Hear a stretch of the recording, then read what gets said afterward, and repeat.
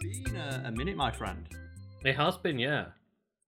Because just last week, something happened that's not happened in, I want to say years now, and it is just the spontaneous night out. Yeah, yeah. Like, when's the last time you had a spontaneous night out? Well, I mean, other than the last week, maybe like, good 2-3 years ago now. Yeah, so as always, I'm joined by Lucas. Say hello, Lucas. Hello, Lucas. I realise that I'm very self-conscious about we don't introduce you.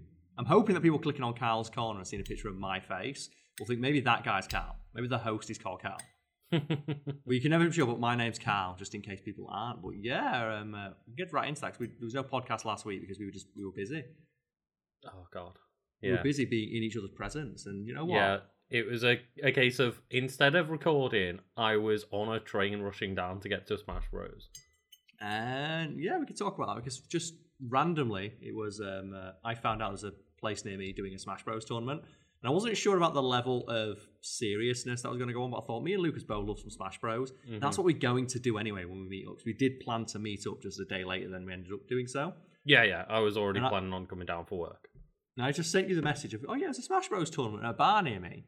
If you fancy going. And I wasn't expecting you to say anything. And then about half an hour later, it's like I'm on the train. Let's fucking go. I'm on my way. I've chucked all my stuff in a bag. I'm on my way. I'll be there in an hour. It's like, do not worry, Carl. I'm here for Smash. You were, yeah. And it was just really nice just to be able to do something without a month and a half of playing. I think the last time we properly met up was when we went to that meet up with myself, you, and a couple of our friends. And that was, I want to say, about 8 months in the making. Yeah, because we're all in different cities across the UK, and we all have to make sure we plan exactly what date we're going to all meet up so we can all get there together and stuff. And we did that multiple times, but then every single time, lockdown happened, or it's like you're not allowed to mix more than one household. Yeah. And it's like, well, you mix it 3, and it's like, and that's the thing, even though I knew all we were going to do is all sit in the same room, eat pizza, and play video games. It's like, well, I guess we've got to follow the rules. And we did, and we all waited until we were double vaxxed as well, just to be extra safe with it all. So yeah, someone's clever about that. Myself and Lucas are doubly vaccinated. I think because I mentioned on a podcast or a couple of podcasts ago, I did have COVID. I believe I have some level of immunity to it. Mm-hmm. People aren't really sure how much because every time I ask someone or search for it, it's very unclear. Yeah. The only thing I know. Sorry. I know. I was gonna say I as well just had. Not I guess a closing count, but what I thought might have been because I yesterday and today I was like, oh no, I feel a bit stuffy. I was my energy levels are super low, and then I started getting loads of muscle ache. Oh no! And I was like, oh, but I've taken a test today, and it's come back as saying I haven't got COVID. So hopefully it is just something else. It might. That's the thing as well. It's just getting a cold or a sniffle is now just it's the most panic-inducing thing I've experienced in a while. It's crazy, but yeah, I'm not exactly sure of what my level of immunity is. All I know is from my research, you're probably not going to die for at least a month. It's quite reassuring to know I'm not going to die in one specific way for about a month. That is nice to know. And I kind of wish you had that with other things. If you fell down the stairs, I wish you just had an immunity from falling down the stairs again. Well, my immunity for falling down the stairs is nearly up if I only get a month. I know because you fell down the stairs a month ago. Do you know in video games where you take damage and you have a couple of seconds of invincibility? Just to get yourself back on your feet. Yeah, so you don't get wombo comboed. They should have that for life. Just if when one accident befalls you, it's just you get a couple of seconds of invincibility or super armor, so you can go through it, so you can get up back on your feet, so nothing else happens. Yeah, that'd be great. That would be just get a few iframes for a day, just to make sure that life doesn't kick you while you're already down. Yeah, so let's say I don't know, get kicked out of your house. Let's just say your bank account gets some iframes, so you know all the bills go out. Yeah. Just bank account iframes so you don't get any more money taken out. The bank just pays your phone bill for you that month. We'll help you out, mate. Yeah, it's do you like Sonic when he loses all his rings? So you get a minute to run around and try and pick them all back up. This is not all of them, but 20% of the money you lost falls on the floor and you can grab it really quickly to save some of it. Oh. This is the new economy we should base all transactions on. I don't I'm think well we down. should be basing any kind of economics on Sonic the Hedgehog, Carl. Mate, that is a franchise. Like, the thing is, the economy is a lot like the Sonic franchise in that it never seems to work, but everyone always insists that it does. Because I have never met anybody who can adequately explain to me how the economy works and why it's a good idea that it works the way it does. Mm-hmm. Just the same way of a Sonic game, where I've never met anybody who can tell me give me any satisfactory answer about why the Sonic series is good. They just insist that it is. Yeah, unfortunately. And it's like, And the best Sonic games there are all just ones where it's like, you know, for example, Smash Bros, where Sonic just gets too beat in them. like Sega do what Nintendo, Lucas, but not anymore. Because there was like a Nintendo Direct or something last week. It was like, oh yeah, we're just putting a bunch of Sega games on Switch. Yeah, and there's reviews that have just dropped for a Sega game coming to Switch, Carl. Okay, which one? It's Super Monkey Ball Banana Mania. Oh, so that's like the game of the year then, sure. Well. What the fuck are you talking? Lucas, it's Super Monkey Ball. I know, Carl. Apparently, the physics have changed a little bit. Okay, I can live with that as long as it is still as like ridiculously accurate as it used to be. Because that was the thing about Super Monkey Ball, where it's like you can. Because people don't know, Super Monkey Ball is a game where you play as monkeys in tiny little balls, and you go around just ridiculous courses that get ever more elaborate with difficulty. And the trick is that you don't move your little monkey; you move the stage. In the first two Monkey Ball games, yeah. Or, well, then, technically three, because Deluxe is also the other one, yeah. And it's like those games you have where it's like, ball bearing around a maze. Imagine one of them, but instead of a ball bearing, it is a tiny monkey inside of a ball. Just throwing themselves off the edge of a stage and screaming and hoping they hit a goal. Yeah, and it is incredible because it's just the physics in it are so pinpoint accurate. Mm-hmm. When you watch speedruns of that game, it is just people catapulting monkeys at 1,000 miles an hour directly towards an ill-defined goal. Yeah, so like I did still see that video go out today of somebody who got it early, who must be like a Monkey Ball runner or whatever. Mm-hmm. And they're showing off a bunch of these like in a montage of, yes, you can still be ridiculous in Monkey Ball. However, the changes are that some of the shortcuts either won't work or they've been tweaked a little bit because of the change in the physics. But it is the kind of thing where only that level of player will probably notice it. Yeah, and as well, Lucas, you called them a Super Monkey Ball runner. They should be called Super Monkey Ball rollers. They're not speed runners, they're speed rollers. And that's the thing when you look at Super Monkey Ball and you realise it is a Sega property, right? Yes, yeah. It's a Sega property. You look at that and go, how did they never have a Sonic game with this physics engine? How did they never have the forethought to go, let's just put a Sonic skin on Super Monkey Ball? Well, you can put Sonic in the Monkey Ball now. Can you? Is he in it? Sonic and Tails are skins within that game, just like Hello Kitty. Would you know they had those like Sonic, spinball games where it's like pinball with Sonic? Why did they never have a Super Monkey Ball one? Because they tried so hard to make 3D Sonic games and they always sucked ass. Mm-hmm. Why did they not just presumably in Sega headquarters, go one door over to the people making Super Monkey Ball? How do you make your games feel so good? How do you make, because that's the thing, if you put just Sonic in those games, they'd make perfect sense. Yeah. Just slap a skin on it and just say Eggman set a challenge for Sonic. That's why all the stages look all crazy and wild. Mm-hmm. And it's just one of those of, I don't know how they never just even put it as a crossover or anything like that. It's baffling to me. And Carl, the one thing I always love, though, that you probably do remember, but a lot of people don't, is that Toshihiro Nagoshi, aka the man who made Monkey Ball, he does the Yakuza games now. He does Yakuza. Well, he's left Sega now. Okay, is he working for someone else? I think he's just gone over to Net Plus, a Chinese mobile developer or something, for hopefully a shit ton of money because he deserves it.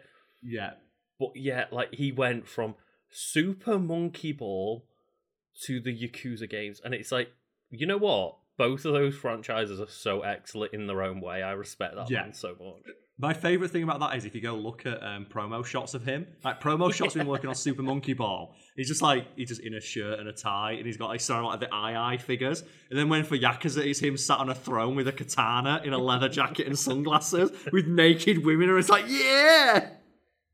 He truly embraced the Yakuza franchise. The best bit is as well, I think if you swap those two images around, I still would believe that the Yakuza series had the one with all the Ai figures around. Because like Ai and all the Super Monkey Ball characters are in Yakuza as like little collectibles you can find in the world. Oh, that's cool. Yeah. You can find them in like the games that you can play in that world. And I would think it'd be great if they just put a really dark, serious skin over Super Monkey Ball and put Kiryu's in it, isn't it? Kiryu's in that game. Just put it instead of in Crazy Fantastical Worlds. Just put it in the alleys of Kamurocho. You just go around, like, because that's the thing. I can imagine if like Kiryu saw it, but I'm down. And then Majima starts chasing him in a slightly larger ball, and his ball's got a knife on it. That's fucking incredible. So he's getting good reviews, yes. So right now it's like opened up with a 77 on OpenCritic, with some people giving it, like top scores, and going down to IGN giving it a 6. I can only imagine as well, like, if you like Super Monkey Ball, this is like, yeah, it's more of the same. I'm hoping that that's all it is the people giving it the 9 and 10 out of 10. It's just, I fucking love Monkey Ball, and this is HD Monkey Ball. Yeah, and the people giving it 6 out of 10 are like, well, I'm not very good at it, so it's really tedious and boring. Also, there's no replayability. It's like the replayability is replaying those stages till you're going through it in like 1 second. So you are like light speed dashing your monkey ball across the stage. And it's got one of the highest skill ceilings I've ever seen in a game. There's nothing like it. Because there's always a faster way to throw your monkey ball into a goal. And we can talk about actually speedrunning is pretty big. It used to be very niche, but I think it's like AGDQ and SGDQ. So Awesome Games Done Quick and Summer Games Done Quick, for people who don't know. Mm-hmm. They've really brought it to the forefront. There's a couple of big YouTubers who like chronicle the history of speedruns. Yeah. That get quite a lot of views. I think like Carl Jobst and like Someone in Salt. There's another one I'm probably forgetting that people will be yelling at me about on Twitter. But I've also seen quite a few YouTubers get big of, making a 20-minute compilation of their 24-hour speedrunning streams and just putting the highlights in as a YouTube video. Yeah, it's like just speedrunning. It's more well established in like the sphere of gaming now. It's like it's no longer a niche thing. Admittedly, it's still niche within gaming, but it's like it's more been brought to the forefront. And I forgot where I was going with this now. What was I going to say? Oh yeah, okay. And in those games, there's a lot of games that get. And in the world of speedruns, there's a lot of games that get played. And like you said, the skill ceiling in Monkey Ball is infinite. It never stops going up. There is no limit to how good people can be at Monkey Ball. And I think it's really great that if you go look at speedruns, the 2 games where there is just like absolutely just no limit to the amount of things people can do, and that the people playing it are playing like beyond what you'd even think like a robot can do, is Super Monkey Ball and Tetris. Oh, Tetris. Oh. So, Lucas, do you want to describe what speedrunning Tetris looks like to people who maybe aren't familiar with what speedrun Tetris looks like? Because you might think, how the hell do you play Tetris very fast? The answer is, Lucas, what? Essentially, the people know the game so well that they will do it like blindfolded with invisible blocks and like know what is coming next to that degree where, but the moment the block enters the top of the screen, it's basically at the bottom because they're that good at what they do. It's almost instant Tetris. Yeah, and I do believe at one point you do get invisible, instant falling Tetris blocks, and you just have to know where that block goes based on the preview that you get like half a second to see. Because you get a preview of the next block, but you have to configure your current block while looking at the preview of your next one, and it's all happening on an instant basis. And you just have to know from just like thousands of hours of muscle memory that you are placing those invisible blocks in the right place. And it reminds me a little bit of a great video I saw of this is how you train kids to basically become computers. And what it is I think it's in China, they still use the abacus. The abacus is still very popular. And you can learn how to use an abacus. And they have abacus classes, and they have kids who use abacuses. Because if you've got an abacus, you can basically multiply anything. Essentially, you can do any basic mathematical, no matter how big the numbers are. Right, yeah. And what they do is the kids get so good at using an abacus that eventually they don't need it anymore. And I'm shit you not, Lucas, they will do the motion for using an abacus without an abacus there and can work out like ridiculous multiplications. So they're using an invisible abacus. Wow. Okay, yeah. Because they've got that much muscle memory for how to do every single one. So they just do the motion for using an abacus without one there. And then that essentially just means that they can do a really complex things very easily. Yeah, and they can, like, in some cases, seconds. Yeah, because And, an like- abacus is way bigger and clunkier than a calculator, but you can do something a lot easier. And also there's that tactile feedback. And once you've got the muscle memory built in, through thousands and thousands of, like, concerted hours of training, you can do it in your mind. And there's, like, videos out there of kids using invisible abacuses to solve problems quicker than computers can. Yeah. And it's like, what? An invisible abacus. It's just because they just imagine that it's in their hands. And once they can imagine it, they can work it. It's like, oh my God. And then what you do That's is incredible. you take those children and replace your calculator in your accountant's office with the child. Well, they're probably more accurate. Well, that's like you just make them sit down and it's just, child, tell me this calculation. Yeah, got it. Well, the idea that they can get so good at using this device, they can just imagine that they have it. Mm-hmm. Because all they have to do in their head is picture that it's there. Yeah, that's some That's, crazy that's shit. incredible. Well, you see sometimes like musicians and stuff, don't you? There's that great bit in Friends where Phoebe and Mike, like played by Paul Rudd, he says, oh, I'm a musician. And she goes, okay, show me. And he goes, oh, I haven't got a piano, so that wouldn't stop a real musician. So he pretends to play, and she's like, oh my God, you're really good. Yeah, I forgot about that, yeah. It's such a good bit. Mm-hmm. Like playing an invisible piano, and I love that. Just the idea that if you practice something enough, you can do it without having the thing physically there. And that's basically, that's a joke in South Park, isn't it? With like the Guitar Hero episode, Yeah. where the kid's like, "Oh, I'm so good at Guitar Hero, I can play Guitar Hero acoustically." And did you see that they're still pushing Rocksmith? They still try to push that shit. Yeah, and to anyone that doesn't know, that is essentially they took Guitar Hero to a level of we are going to give you a full guitar and try to teach you guitar with this, software essentially. Which is basically missing the entire point of Guitar Hero. The point of Guitar Hero is, and Rock Band by extension, is not that I want to learn to play guitar. Because that was always the thing that you'd hear, isn't it, from arseholes? Of like, well, why don't you just learn to pick up a real guitar? Because a real guitar does not have 5 buttons. A real guitar does not take half an hour to learn. Yeah. Whereas, a Guitar Hero controller, realistically, you get your hands on it for 5 minutes and you can play a game. You play that game for a few hours and you can start like upping the difficulty and doing more complex things, whereas that will not really occur on an actual guitar for like a lot, not the same time frame. It's like, I'm not playing Guitar Hero because I want to be a rock star, or I think that I'm going to be a rock star. It's just a fun way to while away an afternoon. And to give yourself a small glimpse of that lifestyle instead of like needing to commit hundreds of hours to learn an instrument. Yeah, and I want to see people like that with like Dance Dance Revolution and Step Mania and stuff.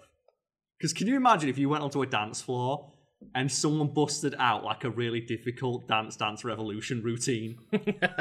Like I would be, that's like square dancing. That's square dancing squared. I can't even comprehend the amount of foot movements that happen when people play like super intense DDR. See, you could do the same as well with the likes of Just Dance. But instead of Just Dance where you're doing the full body thing on a camera like the what's the bad Xbox thing called? Kinect, that's the one. It's so bad I couldn't remember the name of it. Yeah. But just busting out the dance moves as if you're playing on the Wii still and you only need to move one arm. So it's like they've got to guess what dance you're doing just with the one arm. Now, have you ever seen someone play Dance Dance Revolution on the Wii and not get into? I've seen someone play it and they were going for a high score and they just did it sat down. Because they only needed to move the one arm. It's like, oh, come on, get into it. It's so lame. The entire premise of those games. It's like, the one thing I hate about video games is people take them way too seriously. Mm-hmm. And just seeing someone like, I think when we were playing Guitar Hero once, there was a guy who like, not Guitar Hero, it was Rock Band, and they had a full setup. And while I was there, I did like the whammy bar thing where you lift up the guitar all the way and they're like, woo! Yeah. I did that. And the guy's like, stop doing that, you're missing notes. I'm trying to have fucking fun. Yeah. Come on. Oh, dear. It's like if I want to get yelled at for not fingering something properly, I'd go home. Mm-hmm. That's the joke someone's going to make. Anyway. Speaking of people... Sorry, go on. I never get the idea, though, of someone sitting there going, man, look at Carl having an absolute blast pretending to play some guitar on like Guitar Hero or Rock Band. I need to go and tell him that he's missing notes. Yeah, I'm sure that's going to bother him. It's just people taking stuff too seriously always ruins it for everybody else. Mm-hmm. And Lucas, have you ever experienced that? 'Cause we experienced it to a degree last week when we went to play some Smash Bros. And to be fair, we did invite that ourselves because we did not do any research or anything beforehand, so we weren't sure of the level of seriousness that was going to take place there. Mm-hmm. And people there, like, I want to say there was a dude there who was like wave dashing on a Switch. Oh, right, yeah. Yeah, there were people there and they'd been practicing clearly when we walked in, like, about 20 minutes before it started, and grabbed a beer immediately. There were people who'd clearly been there all day practicing. Yeah, totally. And I think we were like the only two people that went there to just have a drink and play a bit of Smash Bros. Yeah, and we didn't even take controllers or anything like that, did we? Like, you didn't bring a controller? I know we thought there'd be some here. Well, because I just thought it was playing Smash. I didn't realise it was an actual tournament. Otherwise, I would have brought my GameCube pad. And that's our bad on that one. But it's a good jumping off point to discuss like what's the most serious you've ever seen someone take a video game. Because you must have experienced it. Like you must have seen like a FIFA controller snap. Oh, loads of them. But I don't think that's people taking the game too seriously. I think that's just people who can't handle losing very well. Which is, it's the same thing. It's a similar kind of thing, but I don't necessarily think that they're there going, well, I am seriously the best person at FIFA and nobody can beat me. They're just fucking sore losers. And there is something incredibly hilarious and satisfying about seeing a sore loser lose really, really hard. Yep. There's just something incredibly like the schadenfreude of watching somebody who's very poor at losing just lose, and then everybody around's like just into the hand. And I think it's safe to say that the most serious players I've ever encountered were, only a few years back when I decided to dip my nose into Melee a little bit. And yeah, I can't imagine that was an overly fun experience, because people don't know, like, the Super Smash Bros. Melee, it's a game from about 15 years ago now? 20 years ago.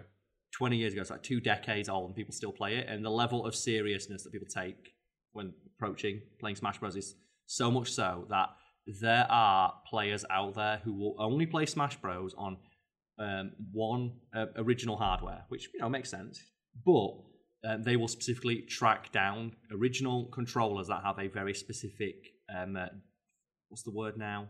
Not bug, but like malfunction in them. Yeah. Like, have you heard about this? There's a subset of original GameCube controllers with a very specific problem with them that allows you to do a technique because like some part of it is not wired exactly correctly. Yeah, and there's apparently some people that will actually modify your GameCube pad if you send it to them, and will, for a price, obviously, they'll take a new GameCube pad and make it work like the old defected ones. And that's it, defective. So they will retroactively add this defect, which you can take advantage of at the absolute highest levels of play. And I don't think anything sums up how ridiculously serious they're taking that shit than they will only play on a specifically broken controller. Mm-hmm. And it's really funny to me as well, because like, there is a push to have like video games recognised as a sport. And yeah, the esports scene has obviously grown quite a lot. Or potentially, put it at the Olympics or something like that. Yeah. One of the things that cracks me up is that at the Olympics, every step possible is taken to make sure that all the athletes are on a completely level playing field.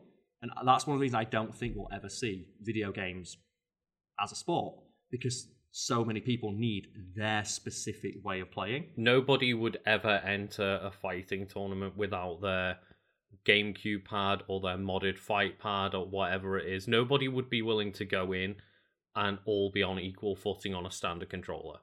Yeah, and you can make the argument of like, well, athletes will wear their own shoes, like shoes that, right, you know, in some cases are heavily modified to specifically fit them. Mm-hmm. And you can argue like a controller that I've configured for me is that same way, but that controller can, in some cases, give you either an advantage or, not an advantage that is unfair, because the advantage it gives you is something that is not afforded to other people playing, even of an equal skill level. And I can't imagine what it would be like in the example of Super Smash Bros. Melee, where, as we said, there's got a very specific defect to the controller that will give you a slight advantage. And I in guess very specific you would, circumstances. The only way to do it would be that somebody very knowledgeable of that defect would have to check every single gamepad to make sure they were legit. Yeah, and I can't think of a real world parallel for that, because there is one. Like, how would you, like, I'm thinking, like, you know, maybe a javelin or something like that. What, can you even think of a parallel for, like, you know, a real world sport that would, where you could have a potential unfair advantage over a competitor? Not necessarily. Yeah, and that's why it's so strange, and that's why I don't think like video games become a sport, because, as you said, there's no fucking way any player is going to want to walk in like, okay, you've got to use stock controllers. Everyone has to use stock controllers. Everyone has to use like stock. I was going to say, I guess one equivalent might be that in cycling, they're allowed. Each team is allowed their own bike, right? Yes, but they have to conform to a very specific set of standards. However, I believe Great Britain won a lot of cycling medals in like London 2012 because they had A, trained so well, but B, they had such specifically just incredibly well done bikes that were just slightly better in every way. Yeah, there's a bunch of ways you can like cheat that system. Like you can not cheat, but like put your thumb on the scale to give yourself an advantage, and that's like, you know, that is part of sport. Part of sport is, what are the rules say I can do? How close can I get to breaking those rules without technically breaking them? Mm-hmm. And there's a couple of great examples from the world of sport with that. Like I said, with cycling, all bikes have to have a very specific configuration, which can be altered, like, you know, to fit the comfort and specifications of the athlete using them. And I think in the case of the Britain bikes, it was like they basically took off all the handles. Oh, really? Like those bikes don't have handles; they just have like the elbow rests. Mm. If you've seen bikes like that, because like once you're in that position, the handles are just adding extra weight and drag. You don't need them. So they just took handles off, and like in some ways, like take seats and stuff off like that. You don't need it. Yeah, and I believe that's what they said. I think it's like the team coach for the cyclists just said they wanted to make thousands of minute changes, like 0.001% difference that will all add up to a little bit of a change. Yes, and it's that thing of like you see it in a lot of sports where motorsports especially, where they will spend just thousands of hours like figuring out a way to like, you know, shave off fractions of grams. Yes, yeah. So I'm just looking to see if I can find like the specific thing they did. Oh right. Thought, okay, oh my god! I found there's such a thing known as mechanical doping. Mechanical doping. That's the thing, doping, putting drugs inside your system. But it says here, mechanical doping, aka motor doping, is in competitive cycling terminology is a method of cheating using a hidden motor. That's amazing. What? How would you hide that? I don't know. It says, always find out. History. One of the first allegations of mechanical doping goes back to the 2010 Tour of Flanders when Fabian Cancellara, that's a name. His name's got cancel right in it. Attacked Tom Boonen on a steep part of a hill. If people don't know, attacking in cycling is when you try and take someone over. It's not like you physically hit him with a stick, which would be great. Over the head with the bike. What's that game? What's that bike game where you hit him with a chain? Remember that one? No. Do you not remember? There's like an arcade bike game where you've got like you fight on a bike. Nope. Either way, it says here, it led into allegations of an electric motor hidden inside his bike. 4 years later, the issue was raised again when rider oh my god, the guy's name is Ryder. That's amazing. Was the subject of allegations during the 2014 Vuelta a España. He crashed on stage 7 of the race, and video footage of the crash showed his bicycle's rear wheel continued to spin after it had fallen off the road. This led to a number of sports outlets questioning whether the bike contained a motor. It could have, although it was suggested that the bicycle's movements could simply be due to it being sliding down a gradient. Public pressure led to the race commissaries examining the bikes of both men on the team, and no motors were found. This is the thing, right? They keep talking about this. Like the first 2 stories are like people accusing someone of having a motor, and then no motor was found. Nothing was actually different. It says in 2016, almost 6 years after initial allegations of a pro cyclist doping mechanically, the first confirmed use of mechanical doping in the sport was discovered at the 2016 UCI Cyclocross World Championships, when one of the bikes of Belgian cyclist Femke van den Drijst was found to have a secret motor inside. That's amazing. I really hope it's just... And he's the only guy to have ever been sanctioned for it. So there's only one person in history. So one person heard about the allegations being made and went, that's a good idea. I might try that. Get away with that. That's amazing though, isn't it? There's so many things you can do in sport. Mm-hmm. Well, I did think of one thing. You know when you said just getting as close to breaking the rules as possible without doing so? Yes. Okay. Weird tangent that came back to me here. Okay. But I was recently watching a lot of BattleBots on Netflix. BattleBots is amazing. BattleBots and Robot Wars and everything like that is incredible. Yeah. And there was one guy that noticed the rules had been changed for that year's BattleBots. I love when people notice shit like this. And it was so like... What was the rule we noticed? So the rule that he noticed was that they no longer ban entanglements. Which is intentionally causing your opponent's wheels or motor to get stuck in something, yes? Yeah. So what they did was they were up against somebody who had a giant spinning rotor blade. Mm-hmm. And they were like, oh, we've got a present for you. They stuck the present on the front of their bot where they were going to get hit. Okay. The match starts.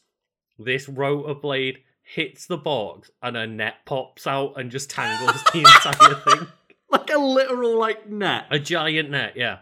That is incredible. Oh, I love when people read the rules and do shit like that. But then, Carl, they kicked off about it. They stopped the match and said that because it's in honour of the old rules, you should have to have a rematch.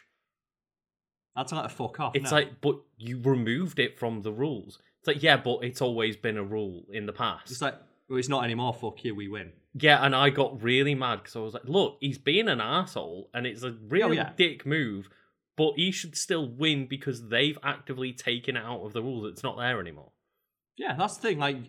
We follow the rules. All I'd say is show me the rule book and show me where in the rule book this is not allowed. Mm-hmm. Because I'll show you in the rule book where stopping a match results in a forfeit. I hate when... speaking of Smash Bros, that happened. Something similar to that actually happened. I believe me and you have watched it. We were watching a compilation. We were drunk once where there was a match where a guy's controller didn't work. Oh, yeah. And generally in fighting games, if your controller does not work, that's on you. Your opponent, if they wanted to, can walk up and just kick you until you die. Yeah. Like your character. They can walk up. They are fully within their rights to just push your character off the edge and win. Mm-hmm. Totally. Because generally the rule is you have a minute or so before a match starts to test your controller and change your button layout to what you find most comfortable. Mm-hmm. And if you don't do that, that's on you. But there are generally gentlemen's rules in a lot of these tournaments of if your opponent, because that's the thing, the onus is usually placed on your opponent of if there's a mistake and your opponent's fine, we can restart the match and you can fix it, that's okay. Yeah. Most tournaments will let you do that. And there was one where a guy's controller did not work and his opponent noticed this, and rather than just winning the match by pushing him off the edge 3 times, paused the game so he could plug his controller in properly or get a new one or something like that. And then when the game restarted, the guy whose controller had broken said, well, he paused the game, which means he's got to forfeit this round. Because you're not allowed to pause the match. It's but he paused the match so that you could have a fighting chance. And then the thing is, that clip is amazing because the entire crowd is booing that guy. And the tournament organizer himself is like, just fucking play the match. Yeah. Just play the match. And he's like, well, no, in the rules, he's got a forfeit. I win. And that's the thing, like, you respect it to a degree, but that's a dick move. That's one case where... And you know what? If nothing else, you learn never ever fucking trust that guy or do anything for them again. Oh, yeah. Because like what you do... You might have won one match, but you've just soured your entire reputation to everybody watching. Oh, yeah, you have. But at the same time, that's one of the reasons why video games could be a sport, because in sport, it doesn't matter. A win's a win. Mm-hmm. Because that's what probably would happen in a professional setting. Or sorry, like a competitive setting. Yeah, yeah. Like you just said, like in that BattleBots one. And that's, again, that pisses me off. Like, if you're going to put it as a formalised competition and then not follow the rules you set out, fuck you. Like, because I'm a firm believer in the idea of gentleman's rules. And if people don't know what gentleman's rules are, just like, if both parties agree to something, that is technically against the rules, like, that supersedes it. Yes, yeah.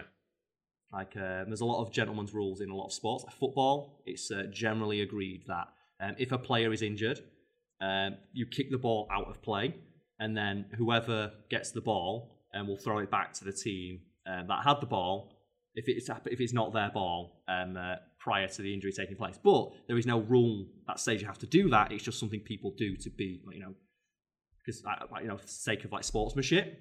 Yeah. However, it's one of those things of, in a football match, for example, if a player is injured and you carry on playing, or if the ball goes to you because your player got injured and you don't kick the ball back, you do have, 20 to 80,000 people booing your ass off. Yeah, and that's the thing, like, the only way play can be stopped is by the referee. So you have had examples in the past of a player being injured and just someone running up and scoring a goal. Yeah. Because the referee's technically not blown the whistle yet, and in football, referee gets the final say. Mm-hmm. And it's that thing of, like, yeah, where do you draw that line? Because, like, sportsmanship should matter in those situations, but at the same time, if you've got money on the line... And especially when it comes to football, and, obviously soccer, like English football, whatever you want to call it, the amount of people that drop to the floor just to stop playing stuff, I kind of... Yeah. If it's not an obvious, horrible injury, I kind of respect the guy to be like, no, I've got a chance to score. Yeah, the referee's not, like, told to stop playing yet, so we want to keep going. I don't know which side of the fence I fall on this issue, because, like, if that happened to me, I'd be pissed off. But when it does happen, when you see it, it does make for interesting viewing. Yeah, yeah. Like, when somebody breaks, like, the rules, quote unquote, like in that BattleBots match, where you got those people getting really salty, like, that's against the rules. No, it's not. There's nothing in the rules that said I can't do this. And so, what was the fallout to that then? Did the team with the net, did they lose? So the team with the net ended up having a rematch to decide the match, and then they lost. That's fucking bullshit. Or I believe they lost. That's horseshit. Either way, they didn't make it very far in the competition, but yeah, it was just one of those things of, you know what? They were very, very confident that it wasn't in the rule book, and next thing you know, it's like, well, in honor of the fact that it was always a rule, they're having a rematch. It's like, well, no, because that means that they didn't even want to say it on the show because they know how bad that is. Like, all you're saying there is, it's just like, we're gonna, if you get salty enough and throw a big enough hissy fit, we'll give you away, which is probably not what you want to teach people in formalized competition. No. Man, that's making me angry, that. Because those people who were smart enough to read the rules and figure that out, they deserve that win. Yep. I do that bit in The Office where it's like Dwight gets run over by... Andy runs Dwight over with his car. It's like, a Prius is silent under 5 miles an hour. He deserves the win. That's how I feel about this. If you're smart enough to figure something like that out, and you figure something out that is technically not against the rule, but you can still do it, put that you deserve to exploit that loophole for your own game. Yeah, you do. It's like discovering a new tactic that's not against the rules yet. And, it would be completely different if this was trying to get a legal loophole to get you out of some shit or something. But when it's finding a loophole in the rules to battle bots to get an advantage over your opponent, like, fucking let them do it. Well, loopholes, like the reason that they're so interesting when they're exploited is because they highlight, mistakes in the rules. And my thinking towards it is like the first person to do it gets away with it, but you use that as a case study of like, this is why we're putting the new rules in place because we don't want something like this to happen again. Yeah, because that's what it should have been. Is you use the net, that's a dick move. We'll allow you the victory this time, but we're going to add it back in the rules for next match. Like because clearly it is an issue if this is something that's allowed to continue. Mm-hmm. And there's so many like examples from history of people abusing loopholes like that. It's like there's a famous one about the game show. I think Price is Right. I'm going to double check the details on this. It's a very, very famous one. So Price is Right. Are you going to talk about the method of just betting $1 above your opponent? No, there's another one. Okay. Okay, here we go. So,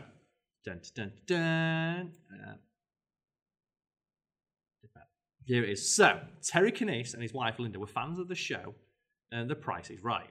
And unlike most of the potential contestants, they had a fairly complex plan in place if they managed to get on the show. So, what they noticed that many of the games use the same products. Contestants had to guess the price. And since the products were the same throughout the years, the price has stayed within a highly predictable range. Granted, guessing the exact price had been done before, so if that's all they did, this wouldn't be much of a story.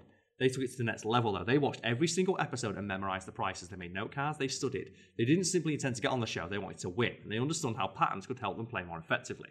The entire plan hinged on a quick preliminary bit of luck. Terry had to make it to contestants' row, which meant his name had to be pulled randomly by a show's producer. Before the show, he filled out his registration card, dropped in the collection bin, and waited at home. Sure enough, the producer called his name. And when Terry got called down to contestant row, he was ready. Host Drew Carey asked Terry to bid on a green egg smoker. So Terry obliged and nailed the price with a perfect bid of $1,775. For what, sorry? $1,770, and it's a green egg smoker, so a grill. Oh, right. Okay, I just thought... I heard the words like egg smoker, and I thought it was just a small little egg cooker or something. It's like, hang on, $1,700, what's going on here?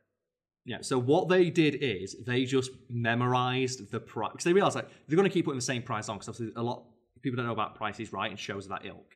They're generally sponsored by companies who want and they're paying to have their product just front and center in an episode and see people celebrate and cheer when they win them. Mm-hmm. Yeah. So they just watched every single episode and learned the price of everyone and just came on and just did like 10 perfect guesses in a row. And like they don't show that episode anymore because it's just completely unfair.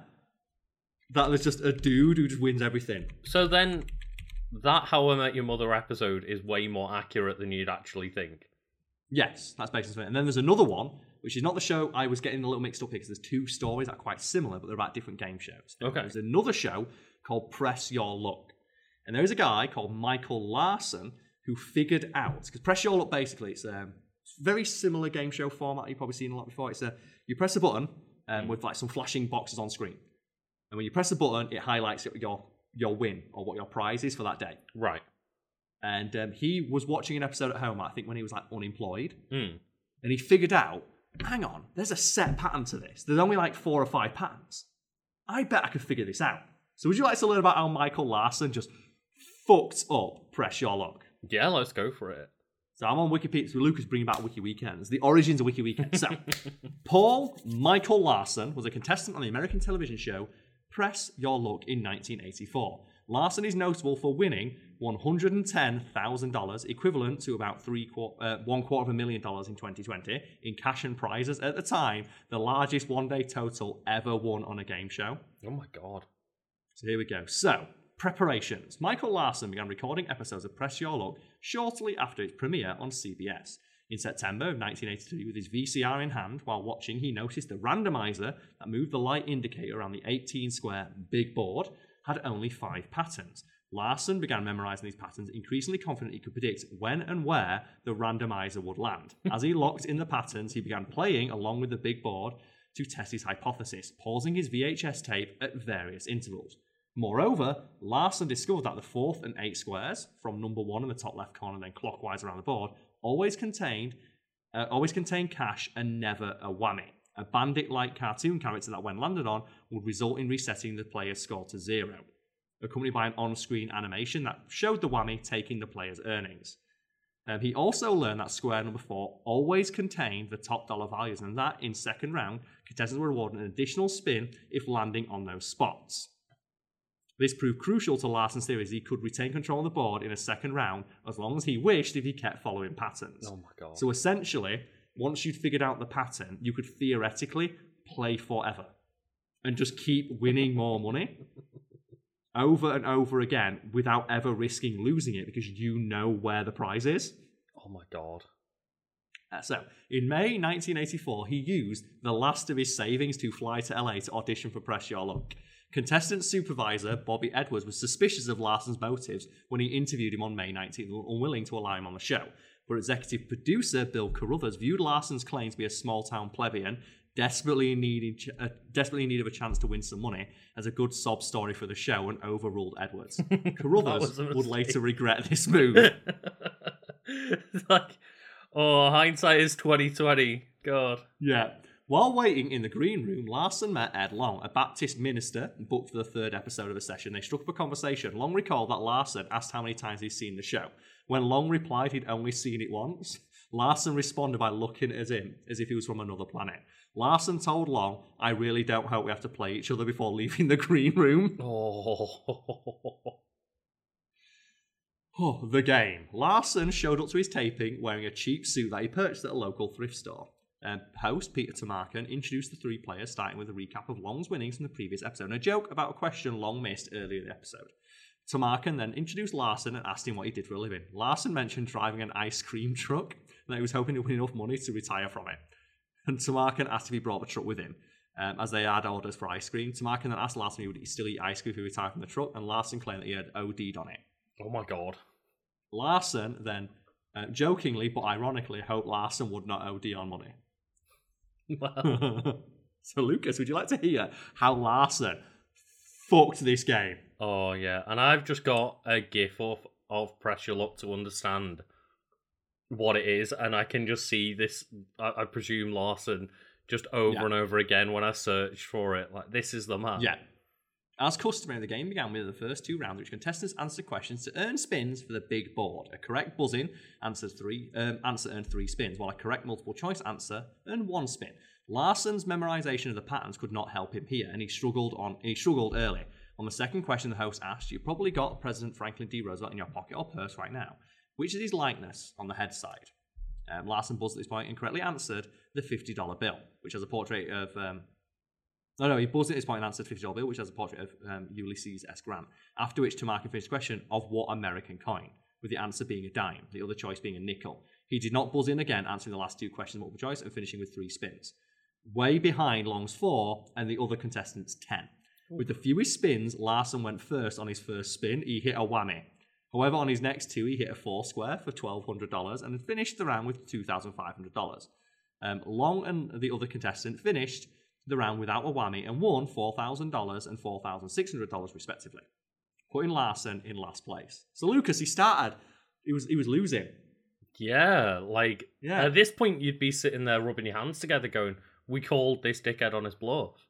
We got this. Larson buzzed in correctly for 2 of the 4 questions and earned a total of 7 spins in the second question round, ahead of each contestant's 3 and 2. Since he was in third place, he got to play first on the big board and went to his pattern play, aiming for squares 4 and 8. Larson quickly bumped his total over $10,000. Early on, his pattern play was irregular as he stopped 4 times on squares that did not follow his pattern. A trip to Kauai worth $1,600 on square 7 and $700 in 1 spin. Pick a corner in square 6 where he was given the choice of $2,200 in square 1, $2,000 in square 10 or $1,500 in 1 spin on square 15. He chose the $2,200 and won a sailboat on the next turn. After the sailboat, Larson's pattern play became more accurate as he hit his target squares each time he spun. Tamarkin was increasingly astounded that Larson was still spinning, despite having not seen a whammy for so long. Larson continued to press on, passing more and more milestone markers without losing any of his remaining 4 spins. Keep in mind, he still had 4 spins left.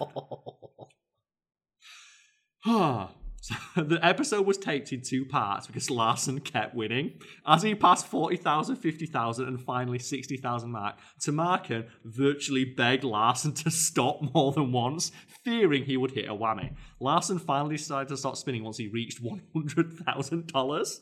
Jesus. He had made 40 spins on the board without hitting a whammy, of which 37 were for cash. Oh. After he announced he was passing his 4 remaining spins, he raised his arms in triumph and received a standing ovation. That's the thing. Walking off like a fucking champion. And I respect rule. as well that he could have pushed it so much further. Oh, yeah. The only reason he stopped doing it is he said he was getting fatigued. And he was scared if he got a whammy, he'd lose all 100,000. Mm-hmm. By rule, his spins went to the other contestants, and she had the next highest money total. However, since she was the leader after the first round, she had to wait to play.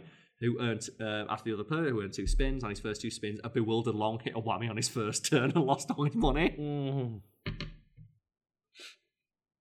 The other contestant hit $5,000 and then got a whammy. Oh. So they got nothing. And that's the thing.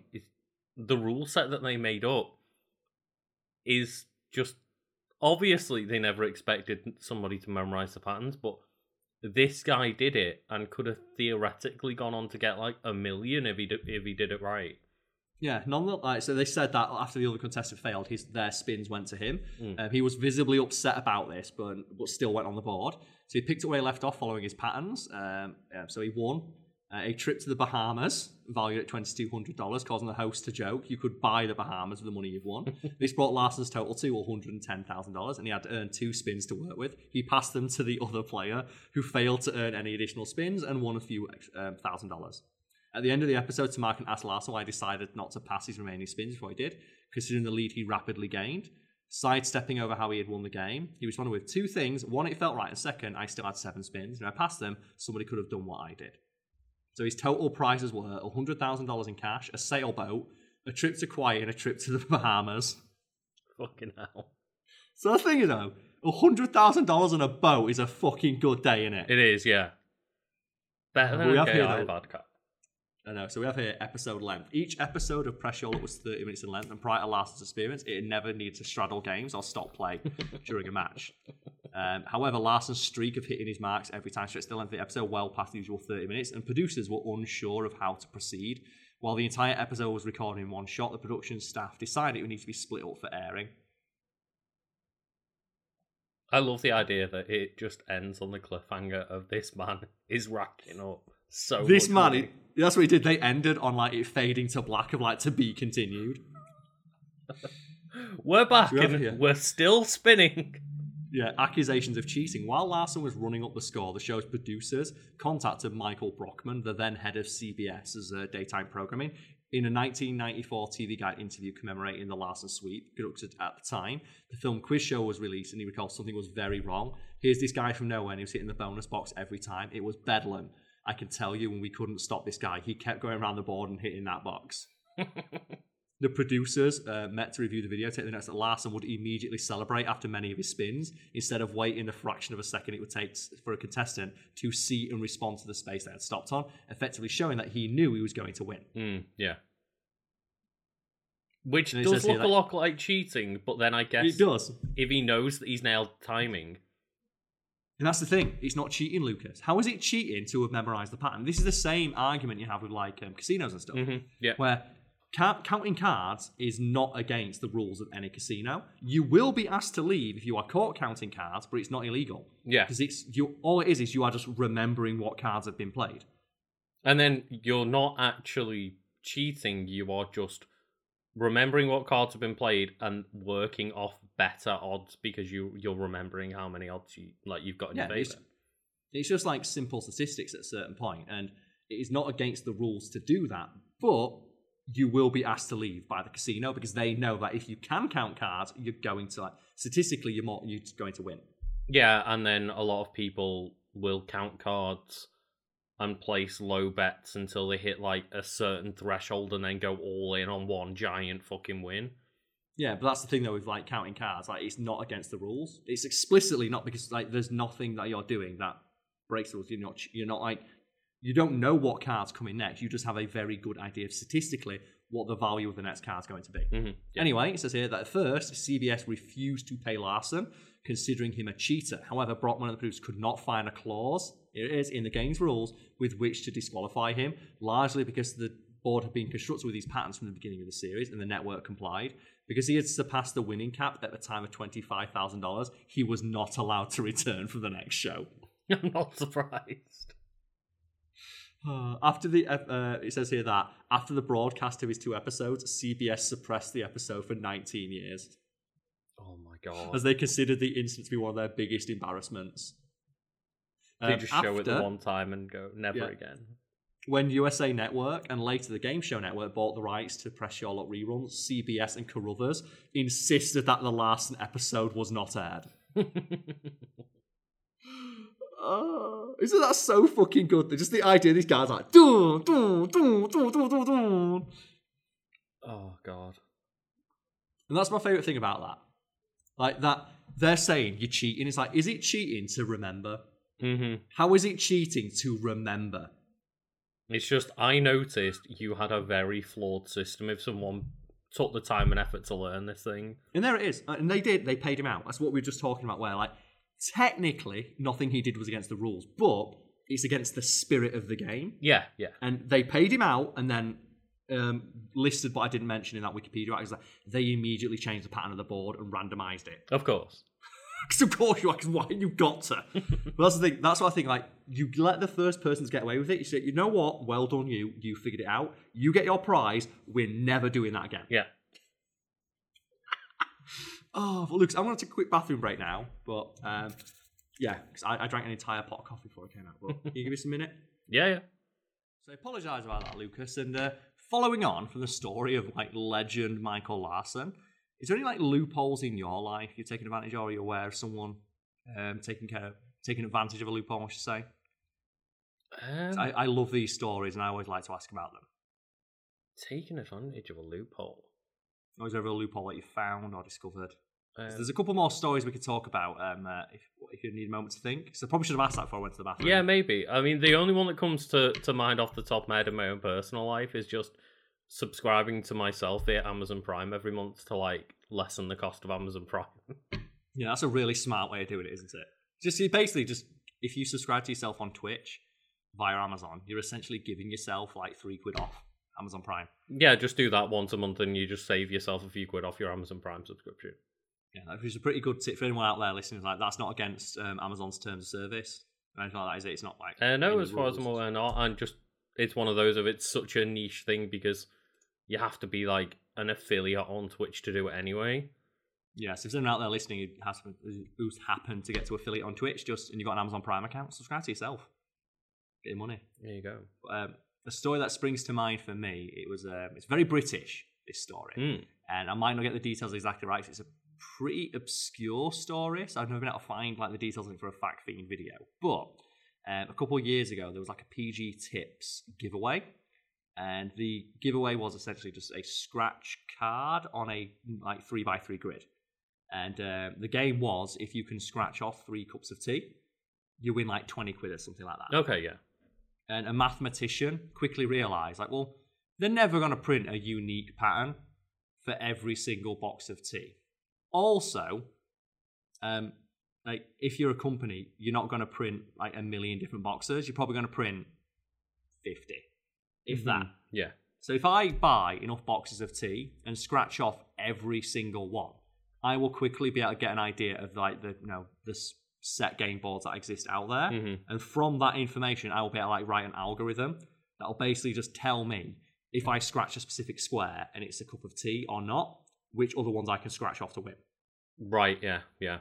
And he basically, because I think it's like the rules where you can have like one not uncovered or something like that. You can make like one mistake or something silly like that. So he basically went out there and went, okay, so I can effectively guarantee that every single time I buy one of these boxes of tea, I can win £20 every single time. And just won hundreds and hundreds of pounds. Oh, man. Just sending in these boxes of tea. It was like that. Again, that guy didn't break the rules, but he deserves that money.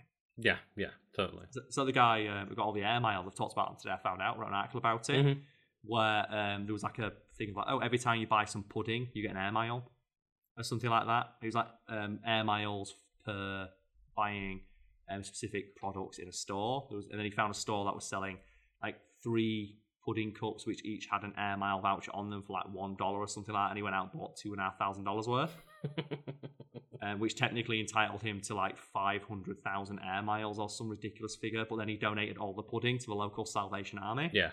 So he got a tax write-off as well. So it effectively paid like $500 in total after all taxes and stuff were taken into account. And he's flown free for his entire life. He's never paid for a flight since. I know someone who did something similar, just with a bunch of chocolate bars.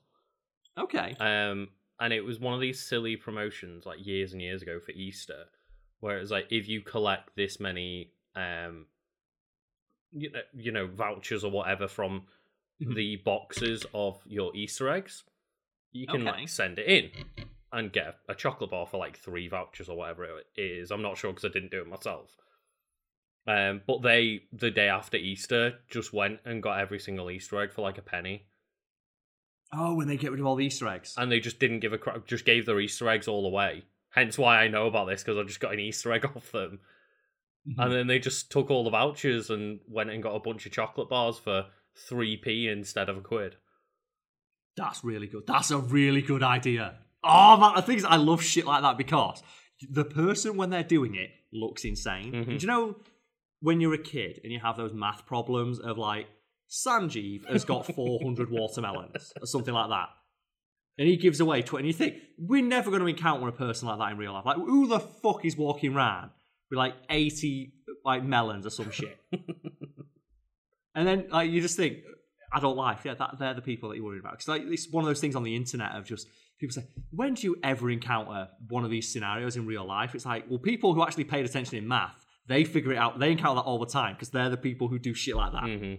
Because they run the numbers in their head. They get their invisible abacuses out and figure out like, no, the cost investment return. And like, I can get a shit ton of chocolate out of this. Yeah. And to say, for every Easter egg that they bought for like a few pennies, that's saving them so much money on chocolate. Yeah. And obviously, I'm aware that the caveat is they never would have bought that many chocolate bars in the first place. However, when you've got an opportunity to get 40 chocolate bars for a couple of quid, why not? Yeah. Like, you effectively got chocolate for the rest of the year for a few pounds and a bit of time, and like, an afternoon of your time. And you become like everyone's favourite auntie by just giving away like 50 Easter eggs. Yeah, you've just gone and made friends with everyone. Like, take a couple of Easter eggs, it's fine. How many mugs do you think they ended up with? Because that's the thing, I don't really like Easter eggs, but I fucking love Easter eggs when they come with a mug. It's the only time I ever tempt, because I don't eat much chocolate, but when an Easter egg comes with a mug, then I'm tempted. I'm tempted to get the Easter egg, because I want that fucking mug. Because then you turn around and a lot of them are, well, here's £5 Easter egg for a mug and an Easter egg. It's like, so you're telling me that this small little mug I'm only paying 3-4 quid for it? Yeah, why not? Yeah, because I think mugs cost quite a bit of money, especially like, go on then, what was your favourite mug as a kid? I think every British person has a favourite mug. Did you ever end up with, like, specifically, what was your favourite mug that you got for free? Ooh, for free? That's when you can't just say a mug you bought, that's me for free, like I have an Easter egg or something. I think it was a Dairy Milk one. I got a Dairy Milk mug, but it was one of those, like, not triangular, but it's like angled upwards, so the base of the mug's very shallow, but the top of it's very wide. Okay. And it made really good tea because I remember because the tea bag would fit perfectly on the bottom of the mug, and then I'd pile like a little bit of sugar on it, and it just, for some reason, tea always tastes better out of that mug, and I don't know what it is. It must be psychological because it had a chocolate bar on the side, so it made it taste sweeter. I don't know. I did enjoy having one that was just a licorice all sorts one that I had in uni. And it was just really big. It was really stupid looking because it was the shape of a couple of licorice all sorts just stacked on top of each other. Yeah. But this thing could hold like 1.5 litres in it. That's what you need in it. Because I've got a mug like that. The office people probably seen it cameo in a few fact theme videos. It's just a giant mug that says on it, "When God made me, he was showing off," which was a present from my mum, who knows I like drinking tea. And it's got me a giant ass mug. It's like, it's really good because just when I'm editing, I'll just make a tea in that mug, and I've got tea for like an hour and a half. Oh god, and it's fantastic. Like, that's the thing. Like, and I'd say that mugs and socks are the one present I can never get enough of. I adore mugs, and I love getting socks. I think I've talked on the podcast before. I change my socks 3 times a day because I love the feeling of wearing fresh socks. Oh god. Well, like, I love it that much. It's always that that joke, isn't it? Of, oh well, when you become an adult, you just get socks for Christmas and birthday. I fucking love socks. But I like getting new socks. New socks feel nice on my feet. Like, who doesn't like the feeling of a fresh ass pair of socks? Plus, Only people who don't wear fresh socks. you know, I like to get stupid looking socks and match them oddly and stuff, and get a bunch of different. You know, I've got like video game ones, and I just wear them all randomly and stuff. It's fun. Hell, goddamn, yeah! It's like I love socks, and I've never understood the shitting on of getting socks. 'Cause socks are awesome. Some nice big fluffy winter socks. I don't wear winter socks. I don't like that. I don't like socks that make it feel weird when I put my shoes on. Well, no, they're like House you know, socks. house socks. Yeah, like slipper socks. I wear and slippers. stuff. I don't wear slippers. I wear slippers, and my slippers always look like you've seen them, the big ones that like bare feet. Yeah. I love those ones because I thought they were pretty common. But every time someone sees me wearing them, like, those slippers are great. It's like, I thought everyone had. Why would you wear boring slippers when you can have ones that make your feet look like giant bear claws? Yeah, I did think they were quite common, to be honest. And like the reason I love them as well is because like every time my girlfriend sat on the sofa, I was like go home and like rawr. Just every and she fucking hates it. Just Keith And David. it never stops. It never ever stops being funny. It's the arbiter, like rar. But you know what? We're talking about game shows, Lucas. Is there a game show that you wanted to go on and are like sad that you'll never get to go on? One that I would like to. I don't know whether this exists or not because I don't watch terrestrial TV anymore. Mm-hmm. I would have quite liked to go on Deal or No Deal just because it's all about statistics and I really like statistics. Oh man, Deal or No Deal is one of those shows where it highlights just people's inability to process simple statistics. It shows why like you need to learn math in school. Do you know when you always going to say, when will I ever use this in real life? Mm-hmm. That show proves it. Yeah. Because it is. I think we talked about the Monty Hall problem before. Because Deal or No Deal is essentially a bigger version of that, We have, but I'm not sure whether it was on a podcast or not. or in a video. Yeah. So I believe we mentioned it in a video when we were discussing Marilyn Vos Savant when she wrote about the Monty Hall problem. And the Monty Hall problem, for people who don't know, is similar. It's inspired by a game show, the Monty Hall Show, where people would have a choice between one of three doors. Mm-hmm. Behind one of the doors would be like a fabulous prize, usually a car, and the other two doors had a goat. And the Monty Hall problem posits that if you pick door number one, and the host shows you that there is a goat behind door number two, are you statistically better off to switch to pick door number three? And the answer is yes, you are, because your chance of winning goes from 1/3 to 1/2. No, it's 2/3. To 2/3, sorry. Because the Monty Hall problem is like, because you've got two doors, it doesn't make it a 50-50 anymore. No. You still pick the door when you had a 1 in 3 chance, which means the other two doors combined have a 2 in 3 chance of winning. Yeah, so when you know that there's only choices. one door left, you know that door therefore inherits the 2/3 between that pair. Yeah, and it is a statistical problem that is, one, very easy to visualize, but very difficult for a lot of people to understand. Because like you can work this out on with a pad and pencil, and you can show it just like a couple of not even minutes. Like in 1 minute, you can just show all the different ways that scenario can play out, and you can just highlight, well, here's where you win, here's where you lose. You win more times if you switch. And you can even do something as simple as the cup and ball problem 10 times to somebody to show you. Yeah. Like, in a realistic way, in person, just how this works out. It's such a simple thing to show, to explain, and there's so many, YouTube videos and articles written about it and stuff, and yet people still seem to insist that it's a 50-50 chance you shouldn't switch. Yeah, because they know that it's 50-50, even though statistically it's not. And Deal or No Deal, I believe it exists in the United States, maybe with the same name, maybe not. I think so, yeah. It's essentially just a bigger version of the problem where there is it 21 boxes? 24. I want to say 24 boxes, one of which contains $100,000 or £100,000, I should say, one of which contains £1. I think it goes from one penny to £250,000 over here. I believe. It depends on the season and how maybe the prize went up over the years, and But and then there's a smattering of prizes in between. But realistically, you want to get the big score. And the game is essentially you pick boxes at random until you're left with one box and your own box. Mm-hmm. And in that situation, you are still better off to always, if there is like a big prize left, if there's a big prize and a little prize left, you are better off picking the other box. And even if because obviously beforehand it's got the gimmick of the banker will call you and start giving you offers on your box to take. And then it's all about realizing the statistics of, well, what are the statistics that I have any of these numbers compared to the amount of boxes that are under and over the offer that I'm getting at the moment. Yeah, and you know for a fact that the banker, I believe it is a real person. It is a person, and there is a voice at the end of that line. Yeah. But they have a couple of people in their ear who just basically, they do on the fly do calculations to work out what's the amount we can offer to us to make money. But also, the banker is empowered to make joke offers, which I love. Yeah. Like when the banker will offer them 10 pence as a piss take. Because they are sitting there and going, I know how to mentally play this person. I'm just going to offer them 10p because I think they've got no chance and they're not going to figure this out. Because they're going to get really hot-headed and they're going to plow ahead and they're going to get to the end and they're going to get rid of all their prizes and walk away with like £100. Yep. And that show's and amazing. I really love and hate those moments though where somebody cockily declines the offer and is like, no way. Next spot they open up 250,000 and then the next offer comes in. The banker just calls back and is like, well then.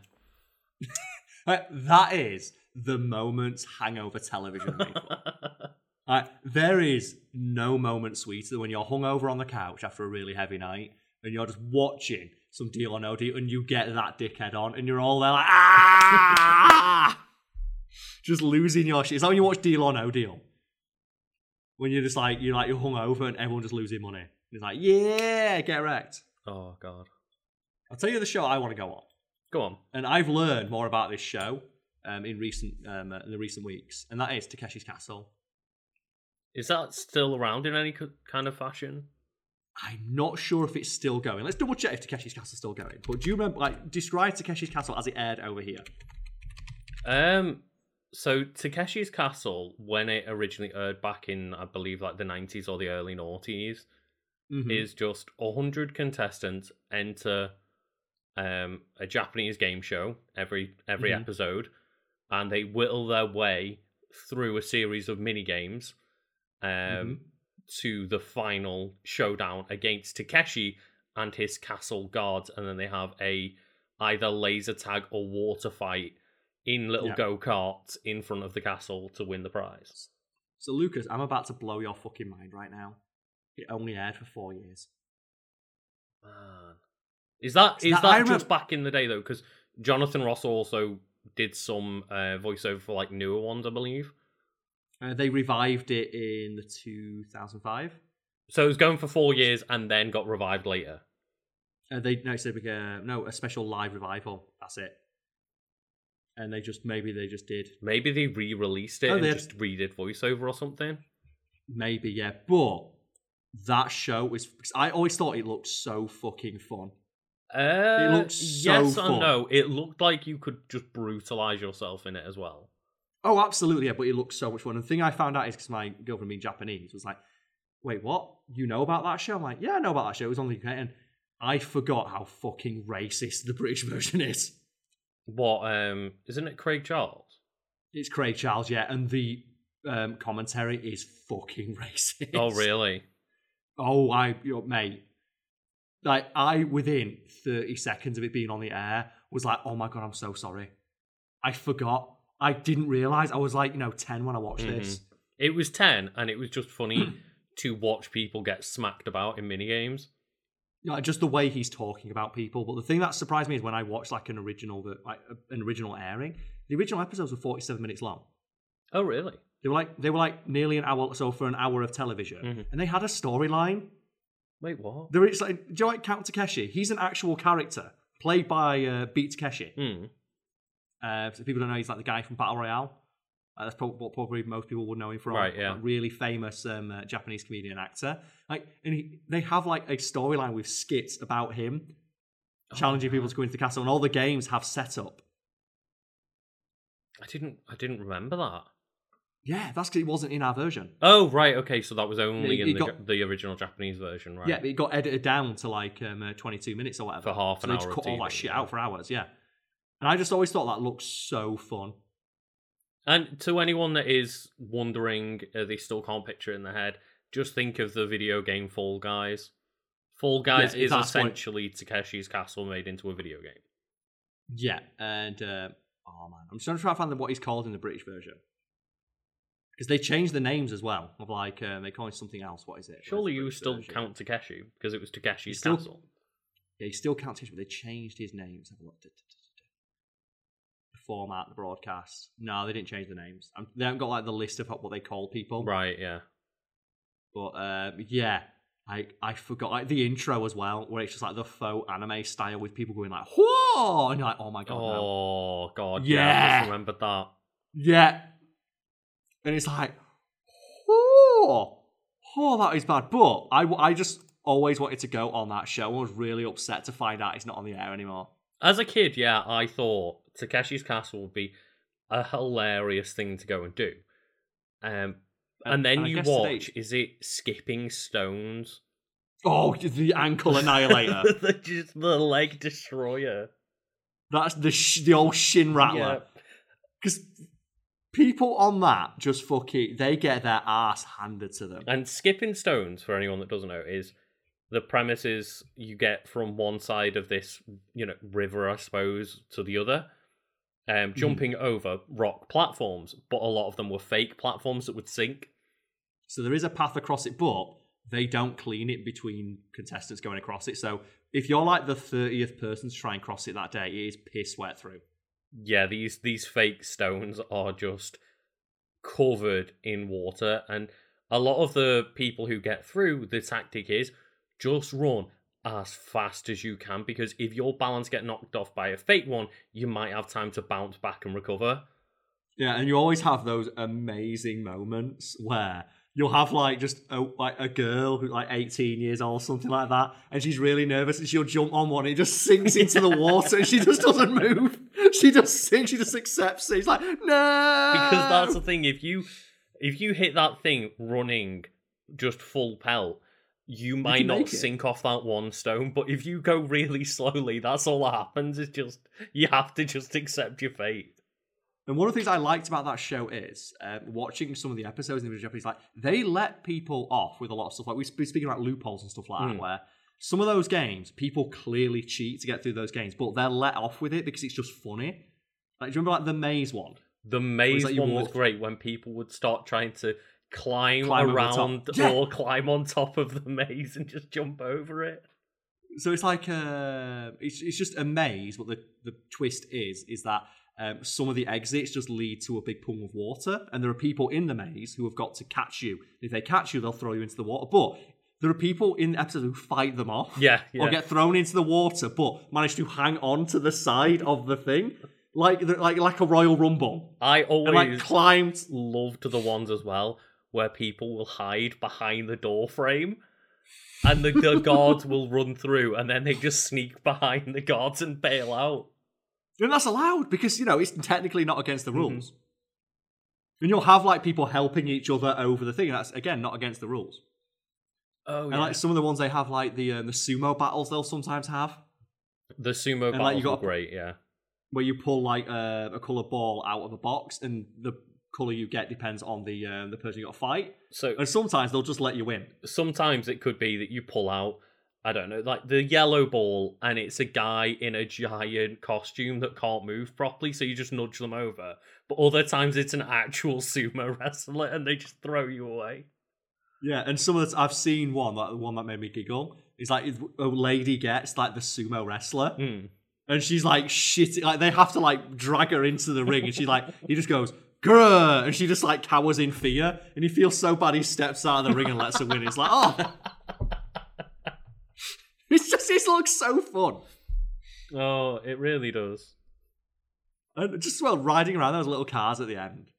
I will say, the other one that never looked fun though was Which one? the one on the rope bridge where they shoot like leather balls at Foot, you, the footballs. the leather footballs at you. But when you are down and trying to get back up, they will annihilate you, and they will just hit you over and over again, launching these leather footballs at you until you just break and fall.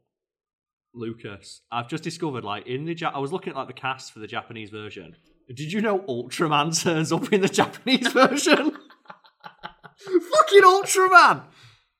What? He says here, he appeared on the show on many occasions. Especially the kids-only specials where he would help the children. Or do they get children to like do skipping stones and ruin their legs for the rest of their life? I think they did like special. I think the kids ones they helped them through. Yeah, of course. Because like General Quintano, I think his name is. Is he like the guy? It's General Tani in the original Japanese version, but I think it was Quintano in the English version. Okay. Like, the guy in the white suit, he'd help people and he'd help the children. Oh, yeah. But the idea that they could call in Ultraman for the assist, that's amazing. And the one thing that I want to bring up again, which we might, again, it's hard to remember whether we talked about on the podcast or not. But sorry, General Lee. He was called General Lee in the Japanese version. In the English version, and Count Takeshi in the English version instead of Beat Takeshi. But yeah, it's just the fact that I can't fact check, but the one that went round not long ago of just more people have landed on the moon than beaten Takeshi's castle. I believe that. No, mate, no one beats Takeshi's castle. No I remember I watched an episode once where you win, and I distinctly recall this, and I hope to God it's not me misremembering or getting confused with the game show. I'm pretty sure when they win, they open the door to Takeshi's castle, and there's like 18 speedboats in there. Because they just carry the prize over. And like, never correct me if I'm wrong about that and I'm remembering another show. Because in my head, if you won Takeshi's Castle, you've got 18 speedboats. And it was always that thing of you would get the 1, 2, 3, 4 people out of the 100 get to the end. And it's like them in the tiny little go-kart with the tiny pea shooter water shooters. Yeah. And then Takeshi would rock up with his dozen people, all with actual, like, super soaker ones, and just annihilate them all. Oh, they're so fucking good. And I think the modern equivalent is Total Wipeout. Yeah, probably. And Total Wipeout, that is as close as we're going to get to dystopian television. That's the closest we're going to get to the modern Colosseum. Because the British version is very different to the American version. Have you ever seen the American version of Total Wipeout? I might have seen clips of it, but I don't think I've sat down and watched much of it now. Just the American version, they just want to kill people. Oh. Because like some of the challenges in the British one, like, they're difficult. Like, you have like the wiffle bats going around in circles and stuff like that, and you have like the wall where stuff will pop out and knock you over. Mm-hmm. In the American version, there's no way you can get through some of those stages without being hit. Like, there is no way to skillfully avoid any of those challenges. And they're like compilations online, and people get fucking annihilated. Like they look so bad. And I just checked as well. There is a section that says on Takeshi's Castle, they initially published a list of injuries as for fun to like give people to make it seem more dangerous. But when they were pressed to provide evidence of this, no one really got injured. Like people like got some scraped knees, they may like bumped head. Nobody got injured. Oh really? Yeah, no one really. There was no serious injuries or deaths because I think it was in response to people saying people died on the show. Ah, right, okay. They were like, we can't. No one died. Like some bruises, some bumps. Like no one got seriously injured. It's all a bit of fun. Yeah, you really can't let that sit and fester as a rumor, can you? And do you know what I think? Like the ultimate combination of like Takeshi's Castle and Total Wipeout is, and it's got to be fucking Ninja Warrior. Oh yeah, I love Ninja Warrior. Do you know what it's called in Japan? I think I've heard this before, but go on. Sasuke. Which is just Japanese for ninja. Oh, right, okay. Yeah. It's just Japanese for ninja. So I remember you did on the podcast mention once about the monkey that they just let, or the chimp that they let loose on the Ninja Warrior course that just aced it. It fucking annihilated and no one can beat it. The chimp just wins like so casual. It's this casual ass chimp win.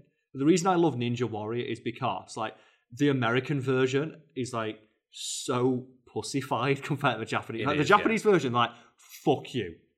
If you gotta be a Ninja Warrior to pull this shit off. And like, I distinctly recall an episode where it is torrential rain, and the final challenge is to spider walk up a like clear plastic wall as it slowly separates, and it's like completely. It's raining. It's complete, and then it's like, do it.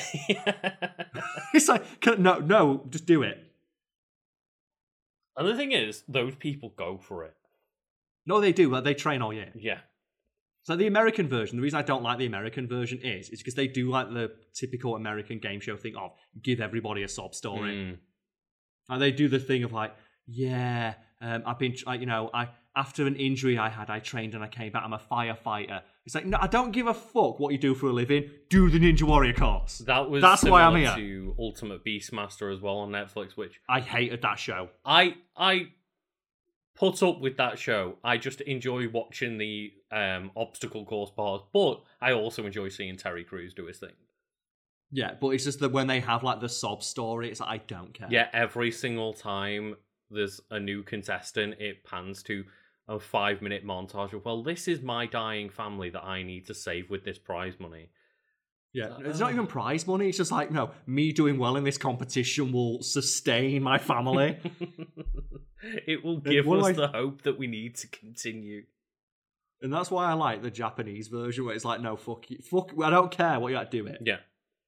And one of the episodes I recall is that was a fisherman who built the course in his back garden. Oh. Like, he built it. He built it in his garden. Because a lot of the time you see people have gymnasiums in the back garden which they used to practice, but the idea, no, I'm going to build it up.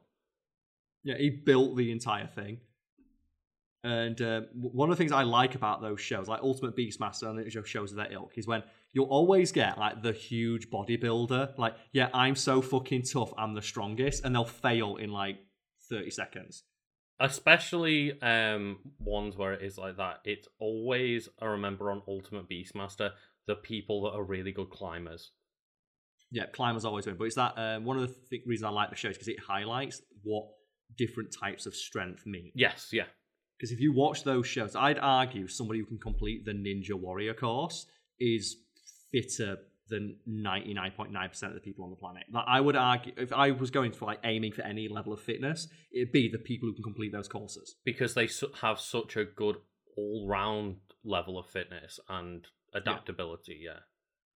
And when you watch it and you're like, or watching like Ultimate Beastmaster and have like a bodybuilder on, and it's like, okay, now you weigh like 30 stone. Can you climb up a wall? Like, no. And can you climb up a wall faster than the person that does it every day that weighs half your weight? Yeah. No, I can't. Right then. Can you hold your body weight with your arms for 3 minutes while you're trying to pedal along a bar? No. Yeah, and one of the things that I like about it is like, it's just when you see it all coming up and it just goes, okay, so this person's a firefighter, this person's a professional gymnast, and it's like, well, I know who's winning this one. And obviously there are here he is. They've actually got him. They've got him listed as one of the Sasuke All-Stars. Oh, really? Makoto Nagano, a fisherman and fishing boat captain, known for reaching the final stage more than anybody else. That's what I was going to say. There are exceptions to the rules where it's just, well, this guy's a fisherman that fucking brought it. Because he wants to be a ninja warrior. Oh, I love it. Oh, God. I love those shows so much. But bring back Takeshi's Castle, Carl. We need to bring it back before Beat Takeshi dies. Because he's still going. Like, what a legend. Oh, man. I love as well, I've got the list of challengers up, and there's so many. Who do we have to get in contact with? I don't know, but my favourite bit is someone, folks at home, you need to go onto the list of challenges on Takeshi's Castle Wikipedia page. Because I'm going to send you just like one of the things. People have just made pictures of the challenges on Microsoft fucking Paint and used them as examples. Look. Oh, yeah. Can you see? Oh, I've got one, look. Someone's just gone in on Microsoft Paint and just like, here's what the challenges are, look. This is incredible. I forgot that one was a minigame. Lucas. So this one that Carl just sent me was, there's 5 pits in the ground and 2 of them are killed pits and 3 of them are. And the thing, it's just guess. I like this one. Oh, holding on to that Remember that mushroom. one? The spinning mushroom. The spinning mushroom. This is what the Olympics should be. Do you know when Japan hosted the Olympics? I was so pissed off they didn't do an Olympian version of Takeshi's Castle or Ninja Warrior. I would watch every part of the Olympics if it was just take all of the Olympians in the world and make them compete in Takeshi's Castle challenges. Well, that's normally what they do, isn't it? They normally have something that represents the host country's like cultural contribution. And I think for the Japanese, like, you know, it was unfair. No fucker was allowed to go, and they did like a couple of adverts, like, you know, they showed like, you know, Gundams and anime and all that stuff. Mario like, you know, people wasn't even in with the Japan. opening ceremonies. No, rights issues, baby, rights issues. But he was one of the, like, he was used to like announce it or something to celebrate that they got it. Like, where was Pikachu in the 100-meter sprint? I know, and it's a whole other kettle of fish to talk about. But I was so mad they didn't do like a special Olympians version of Ninja Warrior. Oh man, it'd be so good. I would have. That'd be amazing. Because they could have done it for charity. Especially, like, don't do it before the competition, obviously, because they might get injured. But after the competition's done, fuck it, let the Olympians take part. If I was an Olympian, I'd want to take part in Ninja Warrior. It sounds awesome. Also, Lucas, I want you to just tell me what you see about this image. I see somebody about to eat so much shit on stepping stones. But Lucas, have you noticed how they're running? They are Naruto running, yeah. They're Naruto running! Which means you know that was drawn by the Weebest of Weebs. The Weebest of Weebs, man. Oh my god, Ultimate Showdown. There's a description. I love it. There's an Ultimate Showdown. There's a TV show that they could get screen caps of, but instead they just went into bags of paint and poorly drew them all. Yeah, they look like hieroglyphics, don't they? Yeah. Also, as well, I found something out recently that blew my fucking mind. Do you know why hieroglyphics look so stupid? No.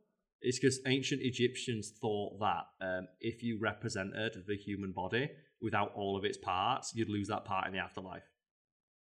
Oh, wow. So that's why, Joe, when you see like hieroglyphics and stuff with like pharaohs, they always like they're just doing the iconic like pharaoh pose.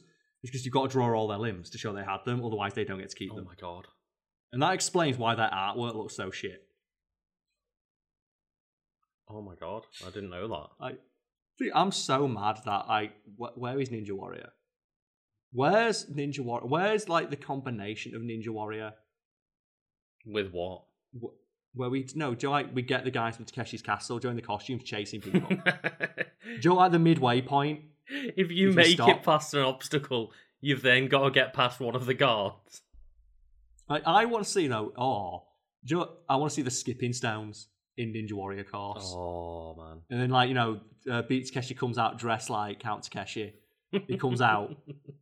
General Lee comes out. Oh. Like, do it. Beat it. Oh man. The best thing about that is when they did the American version, they invited Japanese people over and they just fucking smashed it. Yeah, I can imagine. Because for the American version, they want American people to win. Mm. And one of the things I didn't like about the American version as well is they made like some of the things very clearly.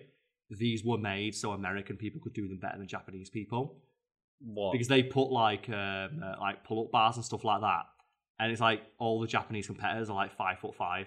Well, that's one thing I really hated about Ultimate Beastmaster, because there were so many times where it was made inherently harder for women that were shorter, because they just put bars way too high for people under 5'5", as you say, to be able to jump up and grab it.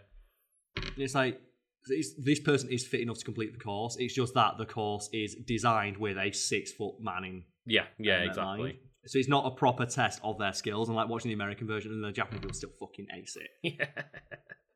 So, do you remember when they had that like robot battle a couple of years back, where there's like that Japanese robot, and then the American company made a robot? Oh yes, yeah. And they were going to fight, and it was really disappointing. Mm-hmm. I remember there's an interview with the team behind the Japanese one, and they asked them, "So who's going to win?" Well, we're going to win. Giant robots are inherently Japanese. Like, that's our thing. Mm-hmm. Also, the American robot sucks ass. They built a big thing on wheels and put a gun on it. How American. And I just thought that's such a withering dunk, because the American team's like, yeah, we're really inspired. by the Japanese side. Like, we wanted to build a robot that, made us reminiscent of all the cool robots we saw in their animation as kids. And the Japanese is like, you just built a gun on wheels. That's so boring. Yeah, it really is. Oh, God. And that was so... and did you ever watch that fight, that showdown? No, I didn't. It was really disappointing because you can clearly tell that because the robots cost so much money, they were under strict instructions not to damage each other. To just lightly knock each other about. Yeah, and they crash into each other a little bit. And it's like, if you're going to do this, it needs to be Robot Wars rules where you don't win until your opponent is like completely torn apart. or thrown completely out the arena. Yeah, that's the only way to win. And when they're doing that as well, they would need to have Sir Kill-A-Lot in, but it's the actual size Sir Kill-A-Lot. Just 4 foot tall Sir Kill-A-Lot trying to cope. Do you ever remember that episode where that guy just attacked all the house robots? No. Do you remember that one? Just before we go, we need to describe Robot Wars for people maybe aren't familiar with it, like Americans listening. It's like similar to BattleBots and stuff, but there was a very specific twist, which was the house robots. Yeah, so the house robots would be thrown into matches, and they would essentially have their territories in the corner of the arena. And if one of the actual competitors went into that zone of house supremacy, the house robot was then allowed to just go ham and attack that robot. Yeah, and the house robots we've talked, haven't we, about cheating and building stuff that is against the regulations and the spirit of the game. The house robots were fucking ridiculous. Yeah, because you can tell that they didn't have to stick to the weight limit and the build costs and stuff like that. Yeah, because I've got the list, the Wikipedia page from here. It's like, throughout the series, house robots acted as obstacles to competing robots in battles and challenges. House robots were pitted to attack robots that were in the corner patrol zones at the corners of the arena, or upon the submission of a competing robot. Because they'd come in and kill the robot that had failed. Oh, yeah, because if a robot had started to fail, the house robots just come in and annihilate it. They tear it apart, yeah. The house robots were an intrinsic part of the program's success, and merchandising was highly successful. Furthermore, the house robots were not subject to the 100-kilo weight limit or weapon rules that contestant robots had to adhere to. The most notable exception being Sergeant Bash's flamethrower.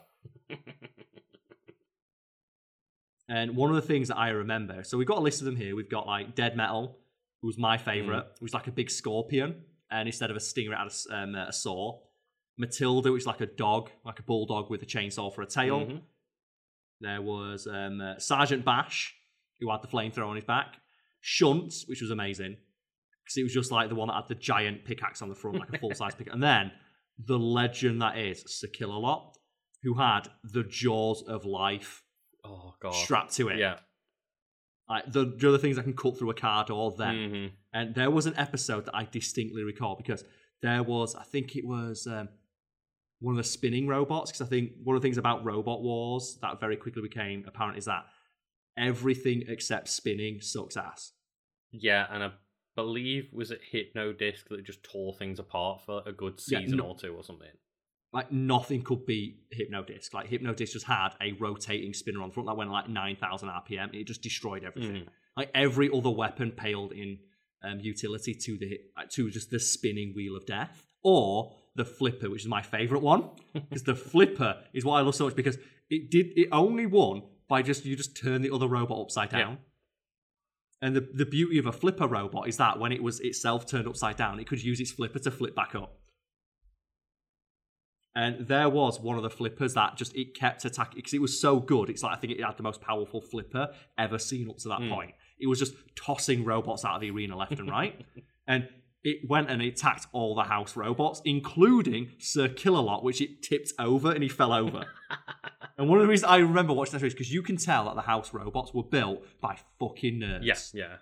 And they were built by nerds who did not like the idea that they were losing to robots that weren't cheating like they were. Like, even though they had robots that were, on paper, better in every way than the robots that were competing, were still getting their ass handed to them. And you see the house robots just go for this flipper bot. It's like, bring it on, come on! It's fucking great. I love robot fights. But just the idea. He says here as well that in Series 8, new versions of Matilda, Shunt, and Sir Kill-A-Lot were constructed. They were considerably heavier. All the house robots were over 300 kilos, and Sir Kill-A-Lot weighs nearly 700. 700 kilos. And I think that's in response to people repeatedly flipping him over. Because it did look... It was so funny, because you know the people who made those robots will get really salty about that. Oh, yeah, you can imagine. Because why would you not? Why would you not just attack Sir Kill-A-Lot? Go straight for the jugular, just... You got to do it. Go for the biggest guy in the yard. That's intimidation tactics 101. I fucking love Sir Kill-A-Lot. Just the idea of attacking him. Oh, God. Oh, that was it. Chaos 2. Do you remember Chaos? That was the flipper. So it says here that it says like list of ones that won, and you've got Chaos, Razor, and Spin Doctor. And it's like, you know, it says like the winner of each series. Chaos won Series 3, Series 4. Then it was like Razor. Then Chaos came back. It's like fucking hell. Yeah. Oh man, I miss it. I love it. It's still back, but it's not the same because they made it so that the house robots can't lose. Right, yeah. And I don't like that. I don't like that they wouldn't play within the rules of the series. Like, even in the first series, at least like they were only pushing it a little bit. When you're sending in a robot that weighs nearly half a ton. When you're weighing 7 times what the actual contestants are weighing. It just feels unfair, doesn't it? And it also means you get less opportunity for stuff like that to happen, for like, you know, robots to get cocky and say, you know what, fuck it, I'm just going to attack the house robots, see what happens. I want to see what new Sir Kill-A-Lot looked like. Oh my god, yeah, it was so big. I want to see. I've not seen Sir Kill. What's new Sir Kill-A-Lot like? Like, you just need to say series. Oh my god, that looks like a fucking Cylon from Battlestar Galactica. Not even like Jesus. the jaws of life on it anymore. It's just the jaws of death. They're the jaws of. That's what I said. They're the jaws of death, right? Fucking there. Oh man, that's terrifying. That's when you know they just said, "Fuck it, we want to win." Oh my god, Sir Kill-A-Lot had an album.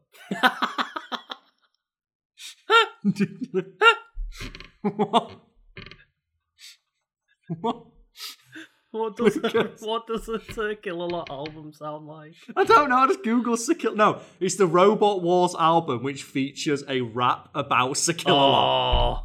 Oh. But just Sir Kill-A-Lot's on the front of the album. I'm going to send you a picture of the album. I need to get this and print it off for the office, mate. I need this fucking album. Look at this shit.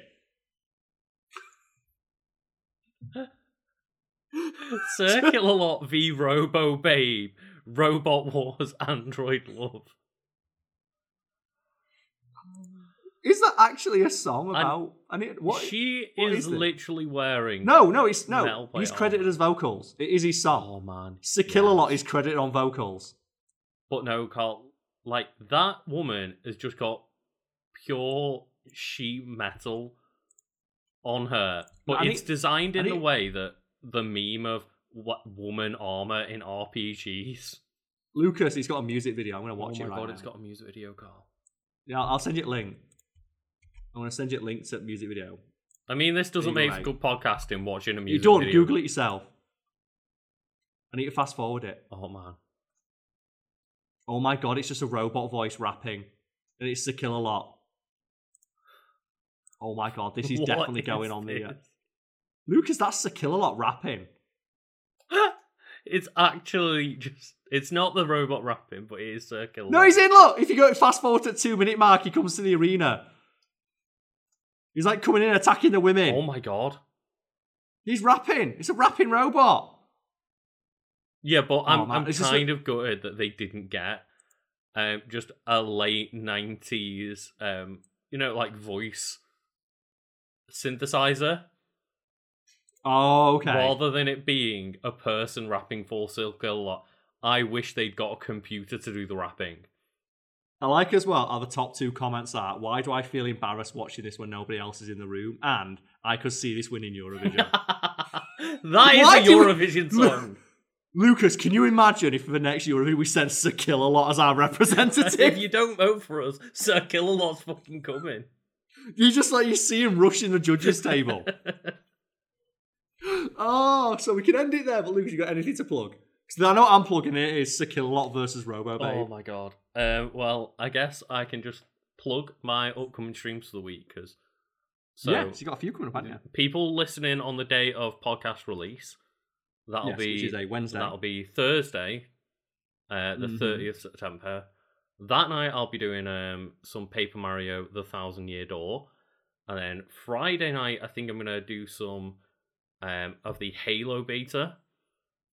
Yes, you got access to that. I did, yes, and then I'm unfortunately away the weekend, so I can't play it. Saturday I will be doing Mario Kart 8 Deluxe against chat because nobody can beat me at Mario Kart.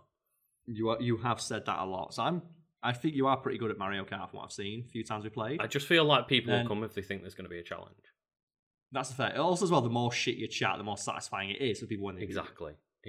That's the way to do it. And then for myself, just like my YouTube channel is normal, like Carl Smallwood, which I'm actually in the middle of trying to transfer to the Fact Fiend brand. Yes, yeah. Oh shit! I didn't even I'm mention what my streamer tag is. What's it called? Legend of Kanto. Legend of Kanto on Twitch.tv. Yes. Yes, but for myself, I'm not. I'm in the middle of transferring it to the Fact Fiend brand just to keep it all under one umbrella. For that, and my streams this week will be just on Friday, probably playing a video game of some sort. I'm not sure yet. And then next week, you're over here in Sheffield again, aren't you, Lucas? I am indeed. Travel conditions allowing, and we will be streaming Tuesday and Wednesday. Mm-hmm. They will be big streams, if I recall. Well, Carl, it'll be the final Smash Bros. Character ever revealed for Ultimate. During the day, which, are we going to stream that or just record it and then try and get it uploaded on the day? Maybe we'll just record it and then we can react and hopefully play that character over Tuesday or Wednesday if they do a stealth launch. If they do another stealth launch. But yes, on Tuesday and Wednesday next week, myself and Lucas will just be doing some big streams. And big streams are streams that are announced on the main Fact Fiend channel. So we generally get, 100 to 200 people in for the duration. And because there's a couple hundred people in, we'll be having a couple of drinks, celebrating the fact we're able to see each other in person again more regularly. Oh, yeah. Should be a good laugh, so if people can tune in for that. Or just go listen to Kill-A-Lot versus Robo Babe on repeat. That is also an option. Either way, you are just you're doing what I asked. And you're enjoying a similar level of quality with that. That might be